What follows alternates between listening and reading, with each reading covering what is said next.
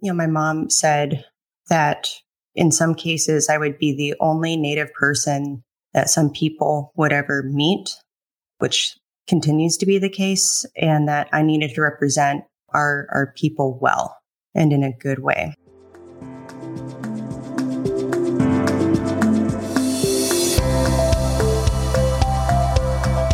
Welcome to Sidebars, Kilpatrick Townsend's limited podcast series focused on women in patent law. I'm April Isaacson, a patent litigator and partner in the San Francisco office. And I'm Kim Davis, a patent prosecutor and partner in the Atlanta office. We're here to discuss the gender gap in the patent bar and have candid conversations with female patent practitioners on their career paths. Welcome back to Sidebars. I'm April Isaacson. Today, in honor of American Indian Heritage Month, Kim and I are interviewing Bree Blackhorse. Bree is an enrolled member of the Seminole Nation of Oklahoma. She focuses her practice on Native American affairs and litigation and is admitted to numerous tribal courts.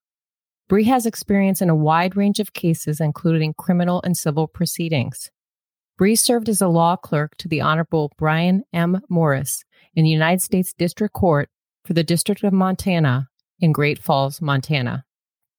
While attending Seattle University School of Law, Bree was co-founder and editor-in-chief of the American Indian Law Journal and president of the Native American Law Students Association. Bree has worked as a youth advocate and case manager for United Indians of All Tribes Foundation, where she worked with formerly homeless young adults in transitional housing. Bree also served as a judicial extern to Chief Judge Teresa M. Pooley in the Tulalip Tribal Court and as a legal clerk in the Office of Tribal Justice at the United States Department of Justice. Bree has been recognized as a Washington Rising Star and for Native American law by Super Lawyers magazine. She was also recognized in 2022 as one of the best lawyers, ones to watch for Native American law. Bree was a recipient of the Public Service and Leadership Award from the Washington Young Lawyers Committee of the Washington State Bar Association and as a 40 under 40 by the National Center for American Indian Economic Development. Bree, we are so honored to have you with us for this very special episode. Welcome to Sidebars. Thank you. And I'll go ahead and introduce myself in my native language. Oki Niapskapi Pakani Nidandigo Shishkanapi. My Indian name is Prized Woman, and my English name is Bree Blackhorse. Well, you certainly are a prized woman, and I will say that all those accolades that I read and what you've accomplished thus far in your career is just absolutely phenomenal, which leads me to ask the question, what made you decide to be a lawyer in the first place? Thank you. So I grew up going to powwows and art shows with my parents, who are both accomplished Native artists. And while at those, mostly powwows and while also at different ceremonies, I'd hear various tribal elders and other tribal people speak about the different issues facing Indian country, which often had legal implications, and talking about court cases and court decisions and laws that, affect Indian country. And so I saw that as the best path that I could put myself on that could, best serve my community. I understand that you have a sister. I do. And my sister is a medical doctor, currently working at Virginia Mason in Kirkland, Washington. So we have a lawyer and a doctor in the family. Was there anything when you were younger that your parents talked to you about in terms of what would be your career paths? Yes. And a lot of this influence comes from my mother, Catherine Blackhorse, who told my sister and I, beginning at a young age, that, when we were born, she dedicated us to Creator and to serve our communities and contribute to our communities in a way that best fits with our gifts. So my sister is really good at math and science and always has been. So my mom, suggested she should be a doctor and often referred to her beginning at a little age as Dr. Blackhorse. And for me, my mom noticed that I had, a gift in writing and communicating ideas. And so she thought it would be great for me to be a lawyer and referred to me as Judge Blackhorse when we were little. I love it. She spoke it into existence for both your sister and you. That's absolutely beautiful. So your sister's strength was more in the sciences. What were your strengths and how did you play those out growing up? So I think my strengths would be, I've always been very resourceful and determined, even though public speaking continues to make me nervous. I was able to speak publicly beginning at a young age when I was powwow royalty. So as powwow royalty, you either, run for the title or you're selected by a committee. And then for the next year, you travel around to different powwows and Indian country events representing your organization or your powwow. And as part of those duties during grand entry, which is the dancing that opens up a powwow, you'd introduce yourself and where you were from and who you represented, sometimes in front of hundreds of people, sometimes in front of thousands. How old were you when you had to start doing the introductions as part of grand entry? 13 or 14. I believe I was in middle school. So basically, you as a 13-year-old were having to speak publicly in front of hundreds, if not thousands of people? Yes. And, my mom always had the expectation that we would, represent our tribe well, our family well, and Indian people in a good way. And, at 13, 14, that might sound young, but I was often not the youngest powwow royalty that would, be in the lineup doing introductions. You have tiny tot royalty sometimes, which are as young as 3, 4, 5, 6 years old. So I figured, if they could do it and do it well, so could I. Mm-hmm. Absolutely. And I'm thinking about the confidence that you were able to build during that process. And you mentioned that it may seem a little bit young. I don't believe it seems young at all. I love the fact that your mom instilled certain values in your sister and you early on. And we're looking at it blossom today, right? So a note to our listeners, speak those things into existence because Bree is living proof that it happens. So. And another great thing about powwow is I started powwowing when I was in 3rd or 4th grade. And you'd have to get out there and dance your category in front of everybody. And sometimes you might be the only dancer. So you have to get up and dance in front of everybody. Or, if these are competition powwows a lot of the time. And if you were in a tie, you'd have to go out there and do a tiebreaker dance, with the other dancer you're tied with in front of everybody. And so you have to have developed confidence and self-assurance in order to do that. So Bree, tell me about growing up and the actual decision so your mom has been speaking this, Judge, you're going to do it. Come on, Judge Blackhorse, I'm with you. And then what was the point at which you decided, okay, I'm actually going to go for this. I'm going to apply to law school and do everything that has been spoken into my life? Yeah, so I had the plan to apply to law school beginning in high school. So I did running start at Bellevue Community College. And actually from the time I was 15 and a half, so when I could legally work in Washington till the time I was 21, right before I started law school, I worked either part or full time at Nordstrom in Bellevue and in the flagship Seattle location. And while doing that, I went to college full time as well and finished in 3 years because I knew where I wanted to go and what I wanted to do, and was just trying to get college out of the way so I could apply to law school. Just going back a little bit, what was it, do you think, that your mother saw in you in particular that made her think that you're dedicated to the Creator in terms of legal advocacy, for example, and calling you Judge Blackhorse? I think it's my inclination to serve. So I've always, helped my family out. So part of the reason I got a job is so that I could help my parents financially, being artists, and 20 years ago at this time. Sometimes it's chicken and sometimes it's feathers. And so, I had income, pretty good income coming in as a salesperson at Nordstrom. So I was able to help my family. And then even in high school, college, and to this day, I help my family, whether it's, like building my mom a deck or working with them at shows and helping out at the booth. Is there anything about, first of all, I love that you worked at Nordstrom, which obviously is a very Seattle company. Is there anything about that experience doing sales that helped you in terms of advocacy, for example, or just connecting with people? Yeah. So in that job, I developed so many great skills that continue to serve me to this day.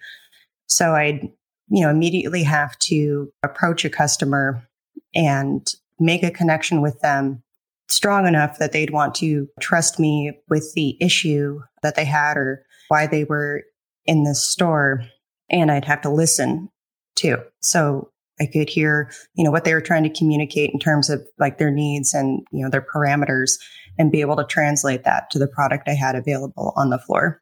And it also taught me to I worked with all women in my department, but with a wide variety of women at all different stages of their life. And then because I'd been there so long, I would, sometimes be in charge. So a little bit of management skill as well. Good deal. And definitely skills in learning to balance it all. You finished school in 3 years rather than 4 while working. I did, because I'd take classes during the summer at Bellevue Community College. I went to undergrad at Seattle Pacific University, but during the summer, because math and science were not my strongest aspects, I take those at the community college. Smart. Resourceful. Didn't you say you were resourceful earlier? and the math and science were left for her sister. So I love it. There you go. There you go. So it seems that you were adequately prepared going into law school, right? You knew how to advocate for yourself and for others. You definitely had strong communication skills. You definitely had work-life balance down, even though, arguably going to classes isn't fun life, so to speak, but you get my drift. So tell us about law school. Did you have the wake up call many of us had and realize that it was a different world, or was it more of a breeze for you?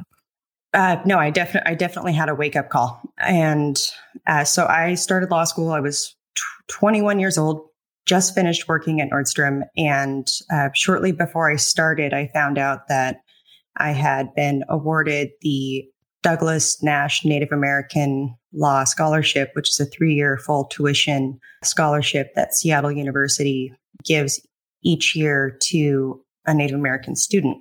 And so, that was a huge honor. And then, during my first few months at law school, it was a bit overwhelming.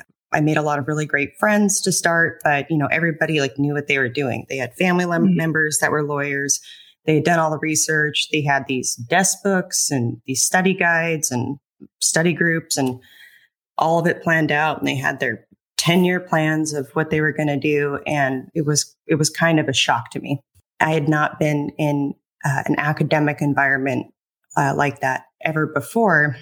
And about a few weeks before my first set of finals, my 1L year in the fall, I didn't have a car. So my mom, graciously agreed to pick me up and take me home because it was raining as it does in Seattle.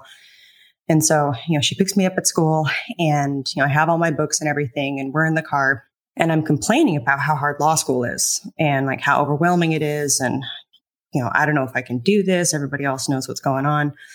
And my mom stops her car in the middle of the street and she proceeded to then tell me that she didn't sacrifice everything that she had, throughout her life so that I could be sitting in her car on a full ride to law school, crying around about how hard it is. She said, it's law school. It's supposed to be hard.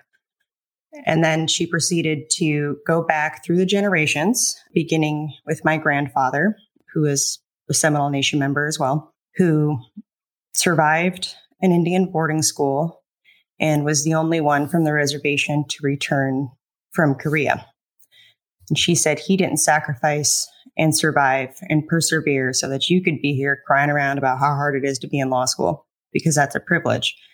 And then she went all the way back to my ancestors who survived the Trail of Tears from Florida to Oklahoma in the mid-19th century. And she didn't say all of your ancestors, all those people didn't survive, didn't persevere, didn't overcome, horrible circumstances that you could be here crying around about how hard law school is. Instead, you need to see this as an amazing opportunity, not only because you have this full ride, but you're going to get the skills in law school and become a lawyer, and you'll be able to really, really serve your community in a meaningful way. And then she proceeded to tell me to get the fuck out of her car and not call her till I got my shit together. And so I walked the rest of the way home in the rain. But as soon as I got back to my apartment, I proceeded to get my shit together and come up with a plan. And I called her and reported back. And it was a lot smoother after that. Before that, did you feel like you kind of had to go it alone, so to speak? In a sense, I was the only Native person in my class, and I was one of the youngest. But beginning on first day of orientation of law school, I made some really great friends who really helped me a lot and have actually continued to help and provide me great advice throughout my career. Because we talk about how important it is to have the network of people to really be there for you. It sounds like your mother took you back to really understanding that there's so much more than just you as an individual or you as a lawyer to who you are within this world. Is that an accurate kind of mindset of how the shift went for you at that point? Yes. And for me, dropping out was, not an option. Native students in higher education have one of the highest dropout rates. And my mom, unfortunately, did not finish college. And so she wanted to break that generational curse, so to say, of, not finishing your education. I love your mom's words, and I wrote it down, actually. It's supposed to be hard. It's law school. I mean, I feel that we should get that. We should pull out the Cricut and we should print in or cut vinyl and put that so that all of us first year associates on up to senior partners can see that. Sometimes we get in this mindset that, okay, if I'm not walking through it easily, it's not meant for me and it's not worth it. Let me turn to something else. But no, it's a challenge and you overcome it. So your mom's words, I mean, they resonate with me even now listening to you repeat them. Do you still remind yourself of her words to this day where you are now? Oh, yes, all the time. And I actually talk to my mother every day. But I've also learned, and particularly, with doing this podcast, reflected back throughout my career and education. And I've really realized that, adversity and struggle is a gift. It can be a gift. And, my mom also kind of raised us that way. When I was in sixth grade, in the fall of sixth grade, she told me I was going to do cross country. And I said, I don't want to do cross country. And she said, "Did I ask you a fucking question?" I'm like, okay. Guess I'm doing cross country. But then she went on to explain why I was going to my mom, by the way, why I was going to do cross country, not only for, your physical development, but so that you can learn to be mentally uncomfortable for an extended period of time, which is such a great skill to have, and particularly as a lawyer, because, we all know that, at times you have to be really mentally uncomfortable for a long period of time and learn how to deal with that. I also grew up glacier climbing. And the first time I climbed a mountain was with my dad, and that was Mount Hood in Oregon at 15, I think I was 14 or 15 years old. And that's just shy of 12,000 feet with some very technical climbing. And, we started out the parking lot at midnight, and then we get up to about 10,000 feet at sunrise. And then I look around and you can see everything. And I kind of freaked out because you realize how high you are, how steep it is, but you can also see where you have to go. And, my dad said, we came up here to summit this mountain. I'm going to summit it. You can wait here and I'll be back in 6 hours, or you can come with me and do what we came here to do. And I pulled it together and summited that mountain a few hours later with my dad. I love what you said about adversity and struggle as a gift, because I find it sometimes very hard to explain to people who want to complain because, they didn't get 2 pairs of shoes for their birthday. They only got 1, that having to struggle, I actually think it just builds character. And it sounds like your mom really instilled that in you. I know the get the fuck out of my car. That sounds like something my mom would say, honestly, when I was a kid. But I feel like you can sit around and feel sorry for yourself and crawl up in a ball on the couch. But what good is that going to do? Right. Yeah. And I was never allowed to feel sorry for myself. And, that's a mindset, that's a perspective that has continued to serve me well throughout my education and professional career. That's pretty awesome. And it's another lesson. I tell you, I've been writing everything down almost to the point these will become mantras. I'm working on these affirmations. And that one has turned into, I am comfortable with being mentally uncomfortable. We'll do something like that for that affirmation. But moving on through law school. So let's continue. So you had that mind shift. You were able to reset your mind and your way of thinking about things with your mom. So tell us about law school post discussion with mom. Yeah, so I really loved law school. As you mentioned at the outset, I was very involved. I co-founded and served as editor-in-chief of the American Indian Law Journal. I was president of the Native American Law Students Association, and I was also on Moot Court Board. And then while in law school, I also traveled to conferences promoting the school and the scholarship in the Native community. And part of the reason I became so involved is because my mother said, the school has given you a great honor and a great gift in terms of that full tuition scholarship I received, and that I needed to honor that commitment the school has demonstrated to Indian country and Indian people. And I needed to represent that well, not only for myself, but for future recipients of the scholarships that the school would see it was a worthwhile investment. Do you think that some of those ideas that go back to even to when you were doing the powwows of representing more than just you and more than just your family, do you feel like that started to resonate with you when you were a teenager, or did it take some more of these kind of tough talks with your mom to get that really instilled? I mean, I was always very, very conscious of that. My mom said that in some cases, I would be the only Native person that some people would ever meet, which continues to be the case, and that I needed to represent our people well and in a good way. Did you feel like that was a little bit of a burden in a way, of something put on your shoulders, or more of a gift? I don't consider it to be a burden. I consider it to be a great gift and, opportunity. All the time, I am so thankful that I am here.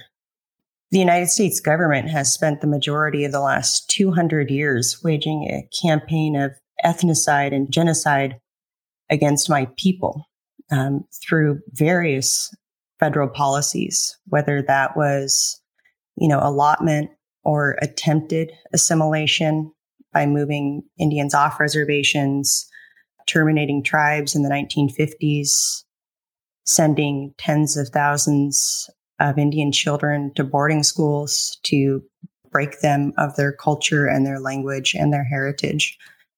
And I just find it so empowering to know that I am descended from warriors and from people who overcame the best efforts of the most powerful country in the world to dismantle and get rid of us. Bree, you brought up a really sensitive topic, I'll say, with the assimilation. And I say sensitive because a few colleagues and I have discussed how our groups that we identify with have handled this attempt at forced assimilation, how some of us have bought into it, some of us have outright rejected it, and some of us have gone through periods, right, where we feel we have to at one point, and then there's this turning point where we realize we no longer need to. You mentioned the history of forced assimilation. Can you really unpack that for the listeners so that they can have an idea more of what you're referring to? Yes, I can do that. So at the end of about the 1870s, up until that point, the United States had a policy of moving Indian people to reservations. And policymakers and lawmakers for the United States, on one side, people sympathetic to Native people, saw that reservations weren't doing well, that a lot of Indian people continued to live in poverty, and that, reservation economies weren't developing the way they had anticipated. And then on the other side, people adverse to Indian interests, were resentful of the fact that Indian tribes had these large reservations that were unavailable for white settlement and continued expansion westward. So that culminated with one of the worst pieces of legislation for Indian country in the history of the United States, which was passed by Congress in 1887, and it's called the Dawes Act, or the Allotment Act. And under this act, the United States broke up reservations and allotted out to individual Indian people a certain amount of acreage, and then sold off for pennies on the dollar the surplus land to white settlers.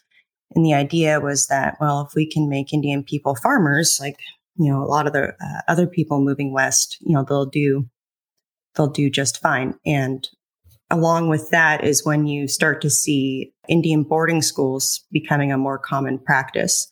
They dated back to the mid-19th century, but the federal government began taking that over in the late 1800s. And the idea was, if you could take Indian children away from their families and their people and their, traditional customs and practices, and put them in a so-called residential school where they could only speak English, they had to wear their hair short, they had to convert to Christianity or Catholicism, that, in the words of the founder of the Carlisle Indian School, you could kill the Indian and save the man.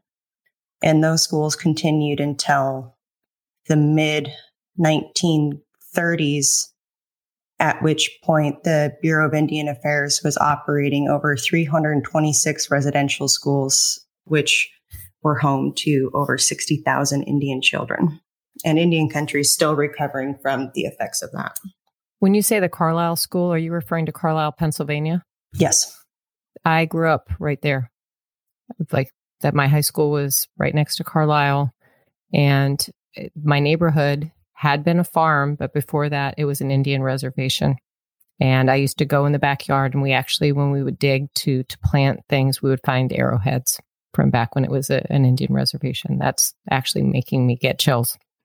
Yeah, and the Carlisle School and the curriculum developed there served as a blueprint for the rest of the residential schools that would come to pass after that, including Chemawa Indian School, which my father, Terrence Gardapi, his grandmother attended. And she told him that, at night she'd sneak away and she'd go stand on the railroad tracks and be real homesick for her family and for her people. And she'd look down those railroad tracks and know that somewhere down at the end of them, was her people, was her family, was her homeland, and that someday she would make it back there. And she did, but a lot of her friends didn't. She said when they died, they just bury them, near the school, or often these residential schools had a lot of sexual abuse of both the male and female students, and they'd bury the unwanted babies on the grounds as well. Earlier, you mentioned the Trail of Tears. I know people are familiar with Seminole in terms of Florida, maybe not as much with Oklahoma. Can you talk a little bit about the Trail of Tears for our listeners to make sure they understand how significant that was? Yes. So beginning in the 1820s, the United States was continuing to expand, and the United States had entered into treaties and agreements with various tribes in Georgia, Alabama, Florida, that area of the country. But there was immense pressure to open up that land for white settlement. So the United States Congress passed the Indian Removal Act, which forced the removal of the so-called 5 civilized tribes. So Cherokee, Choctaw, Chickasaw, Seminole, and Creek peoples were all forced to march. And in the case of my people, Seminole Nation in the middle of winter across the country to Oklahoma, which the United States have made their new homeland. And it's not called the Trail of Tears because the Indian people who were being removed from their ancient homelands, their ancestral homelands, were crying. It's because white occupants along the Trail of Tears would often cry and be emotionally moved by the sight of it. And thousands of people died along the way. The Trail of Tears, Carlisle School, all these things. And just, I can't put myself in your shoes, but it seems like to me, I was thinking about you this morning. It's like every cell of your body is who you are, and I am here. And I look at the fact that you got this tremendous opportunity to have this legal education, and now you're doing amazing things with it. And it's all goes back, like you said, generations of people who have suffered and descended from warriors. I love that as well. Mm-hmm. Yeah. Mm-hmm. I mean, maybe it's like you're the legal warrior, right? You're the descendant of all these warriors. Yeah. And I do see myself as kind of a legal warrior. As Native people go out and fight and count coup and do all the stuff we would have done 150 years ago. But for me, there's an opportunity to fight for my people and our sovereignty and our inherent authority, our resources and children, in a different forum. And that would be the legal forum.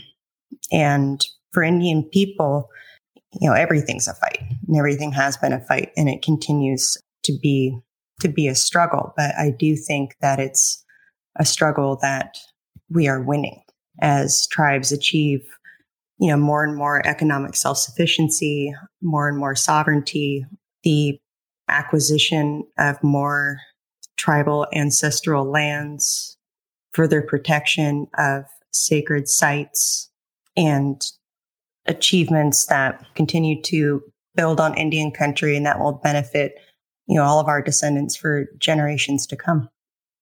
Just so much to think about because I'm thinking, I am here. This is who I am. Yeah, it's almost so profound. It's hard to ask questions in a way. I have to be honest, to get Kim and I, both the two of us, speechless. Yeah. But, go ahead. No, because I'm thinking it's I am here, but this is who I am, right? I mean, because it goes back to the thing, and tell me if I'm wrong. I just really got the sense when we did the pre-call that like every cell of your body is who you are, and I am here. Is that accurate?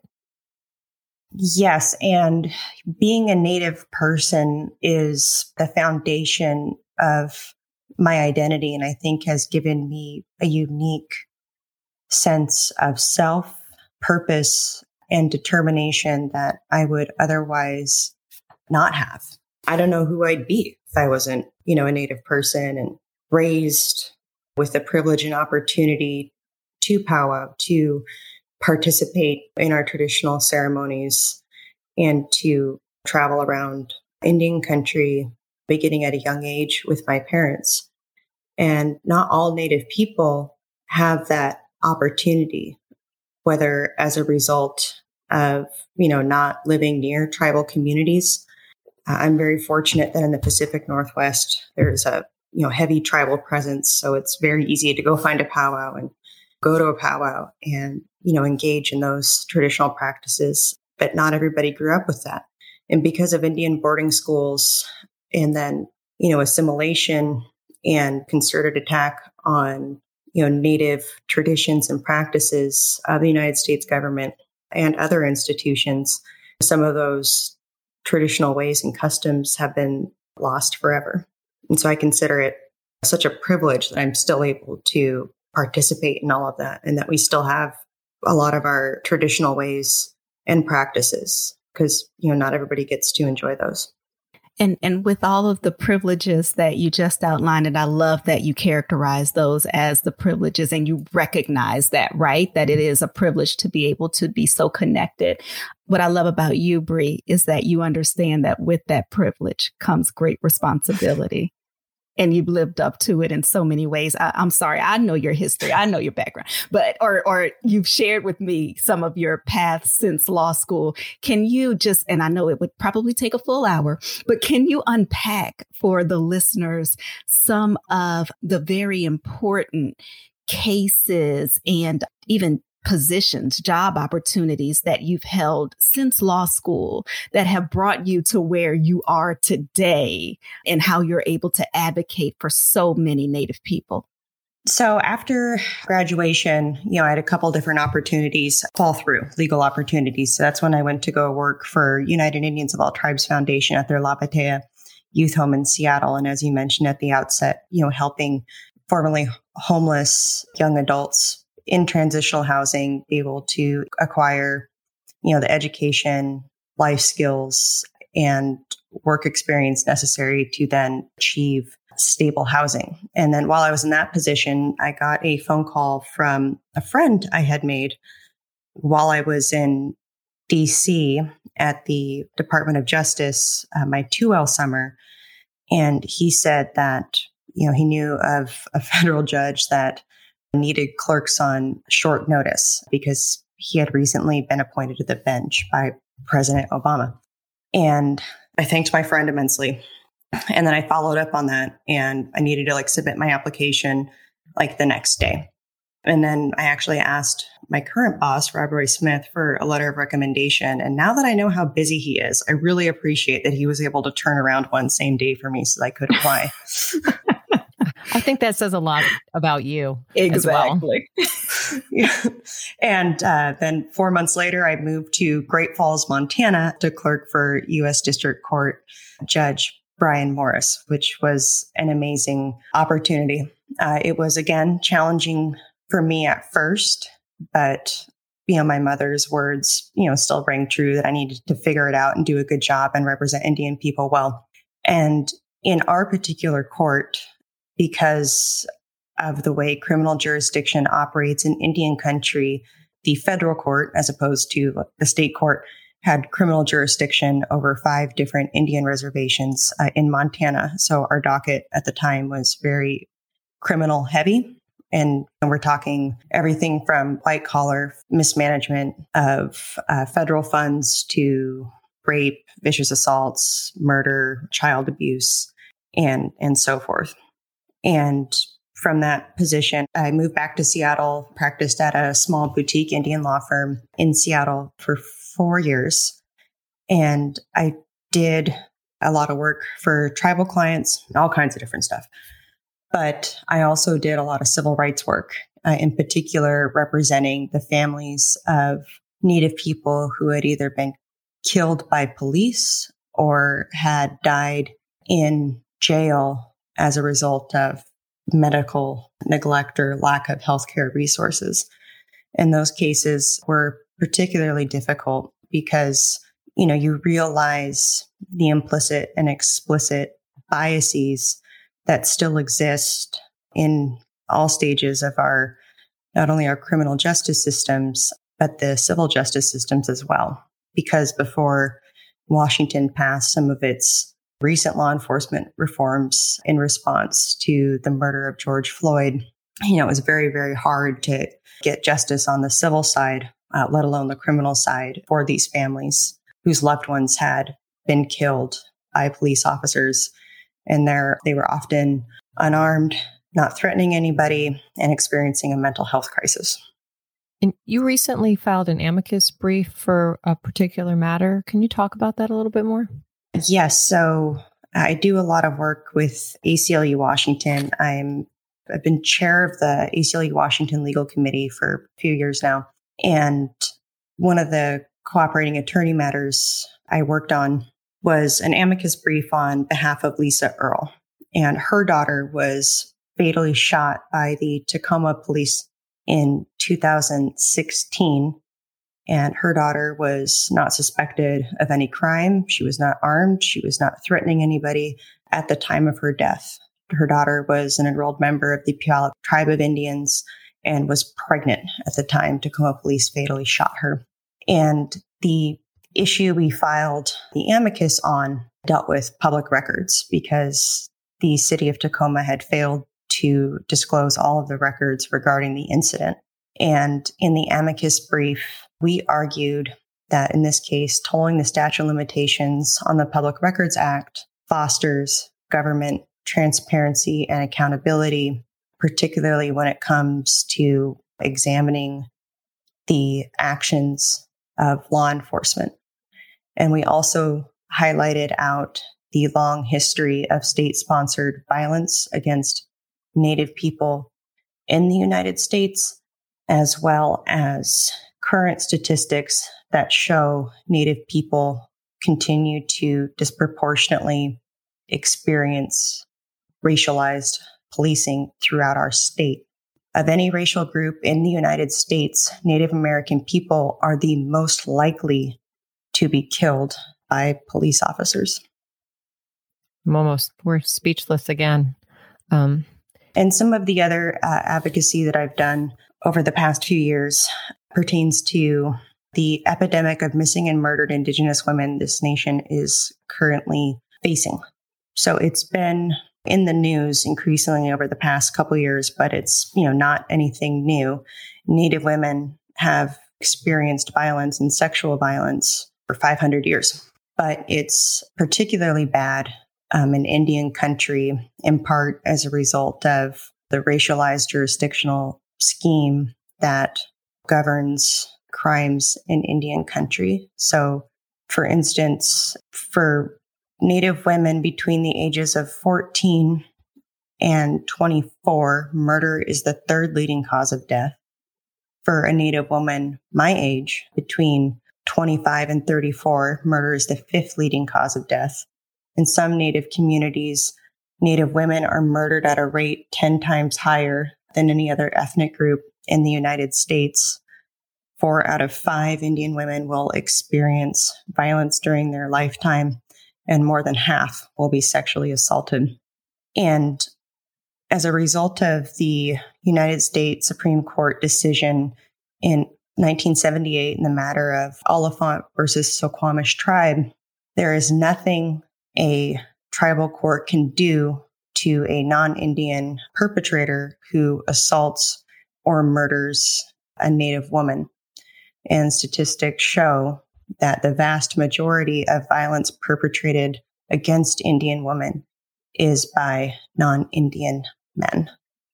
Bree, if you had one thing that you wanted our listeners to take from this conversation we're having today, what would it be? So I spoke at a conference on the MMIW issue last Friday, and it was a federal bar conference for the Eastern District of Washington, which there is a huge MMIW issue in. So much so that some people have theorized that in the 80s and 90s, there was actually a serial killer on some of the Indian reservations because there have been so many missing and murdered Indigenous women whose cases often go unsolved and uninvestigated. Mm-hmm. And, this room was 85% white male, which working in Indian law is not something that, I often walk into. So it was a little bit shocking when I did. But the number of people that came up to me and have sent me emails since that said they had no idea that this was happening or that this was something affecting our community was shocking.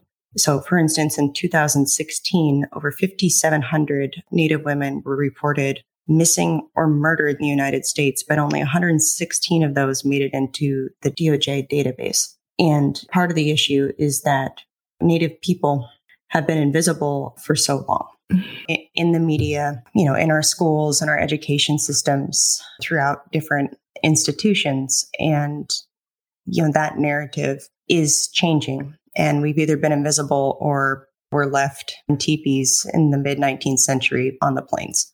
And there's not enough education or awareness of what tribal nations and tribal people are doing today. And not only are tribal nations and tribal people doing things that better tribal communities, but benefit the larger community, as a whole, like specifically in the Pacific Northwest, all the efforts tribes make to protect, natural resources and lands and so forth. So I guess what I would say is take time to educate yourself on tribal nations and tribal people, or maybe the people who once were where you live or who are now there. to my point where I said I grew up right near where the Carlisle School was. And the other thing I was thinking when you were talking about all these horrific statistics is then meanwhile you have, let's just be honest, a blonde white girl who goes missing when she's doing van life, and then there's specials on every single network about it. And you just see the kind of vast comparison. So that was actually one of the slides of my presentation was a picture of Gabby Petito, whose case was aggressively investigated by multiple law enforcement agencies. And she was found within 8 days of, I think, being reported or going missing. And then on the same slide, I had a picture of 3 other Indian women who had either been murdered or gone missing in Wyoming, which is where Gabby's body was found. And between the year 2000 or 2010 and 2020, over 710 Indigenous people in Wyoming were reported missing or murdered. Even though Indian people in Wyoming make up less than 3% of the state's population, they account for over 20% of the murder victims in the state. And a report found that there is very little coverage of missing or murdered Native people. And then when media outlets do cover their stories, they are more likely to be portrayed in a negative light and to use violent language when describing them. And so one of the issues that I pointed out was comparing this missing white woman syndrome to very explicit and implicit biases in media coverage of these issues. Mm-hmm. Absolutely. Bree, there are amazing parallels between the Native people and Black American people here today. Many times, and it really hits home.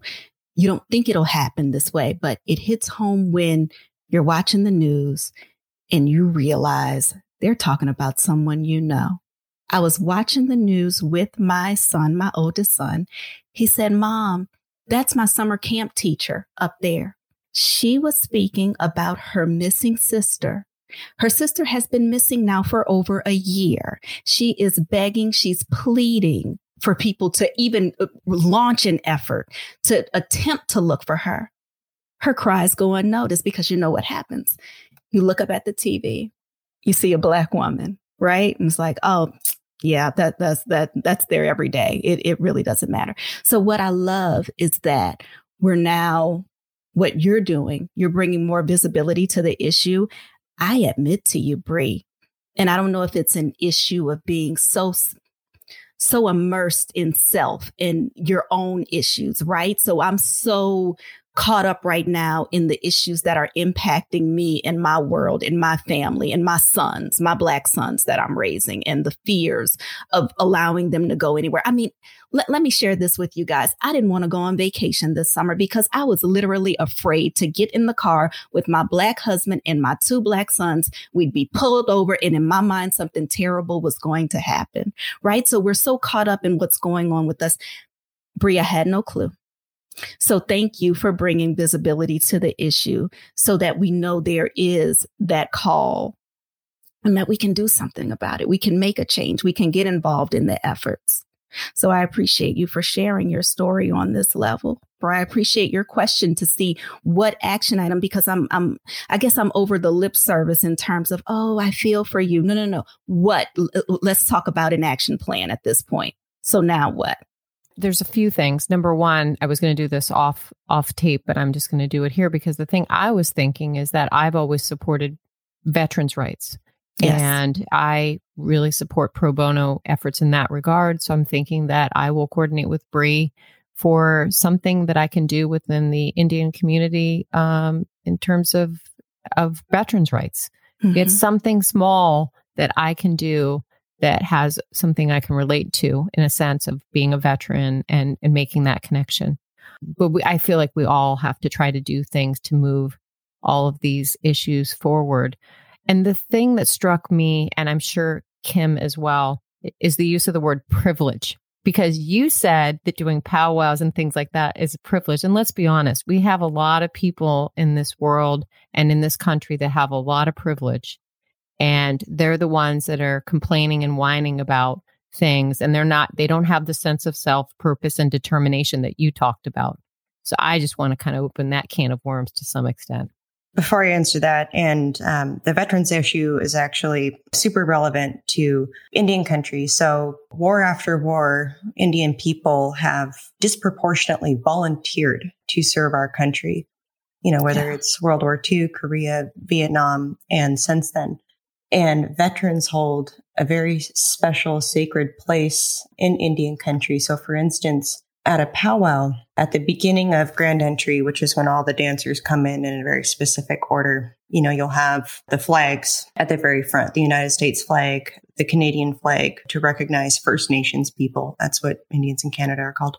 And often the tribal flag of if you're on a reservation or if it's affiliated with a specific tribe, you'll have theirs. And then only veterans, and then you'll have an eagle staff, but only veterans usually can carry those. And then after, right behind the flags, you'll have all the veterans. And what I really appreciate about powwows and Native culture when it comes to honoring and recognizing our veterans is that to dance in the front in the most important, honored place, as a veteran, you don't have to be a Native person. You can be a white person and, dance up there with the veterans and be honored in that way. And everybody else is behind you. And everybody in the audience has to stand for you. And then all veterans always have the opportunity to, after grand entry and grand entry song and the flag song and prayer song and all that are sung, all the veterans have the opportunity to then introduce themselves and, where they're from and where they served. And everybody in the audience remains standing in honor of that. Wow. See, I already know that you and I are going to be connecting again, and there's going to be some powwow in my future, which I'm very excited about. I had absolutely no idea that was not a planted question at all for our listeners. Yeah, and then if somebody if you drop an eagle feather on the dance floor, which is really bad, so you always make sure your feathers are all tied down when you go out there. But that fallen eagle feather is treated like a fallen soldier, and there's a whole ceremony and song that happens when it's retrieved, and veterans go and retrieve that feather, and they retrieve it like a fallen soldier and give it that kind of honor. Wow. But at least in powwow, their veterans hold a very sacred, special place and are recognized and honored in many different ways for the contributions that they have made to this country. Well, and I think a lot of times people don't really understand that the military in the United States, many of whom are enlisted, it is oftentimes the people that really don't have a lot of other opportunity. And not only do they want to serve their country, but they also looking for opportunities for themselves and their families. Mm-hmm. Well, and for, Native people, you get to be, a warrior and serve and protect your community, which is what we've been doing since time immemorial. Exactly. So, Bree, you've shared with us situations where you've been the first Native person, often the only Native person. What advice do you have for our listeners who find themselves in the situation where they're the first or the only? What can you share with them? I want to pull some of your mom's quotes right now. I just want to be honest, but I want to hear from you. And if that's to echo what your mom has shared with you, we would love to hear it. So for me, being the first and being the only in a situation has oftentimes been an opportunity. It's been an opportunity to expand perspectives, change someone's biases or prejudices. It's been an opportunity to educate people on Native issues and Native people and to open up perspectives. And, I really like being able to assert my Native privilege in whatever circle I'm in. You can keep your white privilege. I'm going to stick with my Native privilege. I love it. And that's the moment where we're like, well, I won't say what we would say in my culture, but yes, agree. The mic drop moment. Yeah, that's the moment. I'm like, and there's nothing left to say. Nothing left to say. Nothing left to say. Bree, I enjoyed every minute of this. I just want to thank you so much. Bree, thank you so much for taking the time with us. It's just been such an incredible story that will continue. And I know all of your excellent work will continue. And I am very much looking forward to being able to work with you on veterans issues. Thank you. Thank you for joining us today. If you enjoyed Sidebars, we invite you to check out the Kilpatrick Townsend Medicine and Molecules blog at kilpatricktownsend.com to read, watch, and listen to other related insight on patent law. We'll also put that information in the show notes. The opinions expressed on this podcast are our own and are not those of Kilpatrick Townsend. Also, we would love it if you would rate us or leave a review. It helps others find the show. See you next time.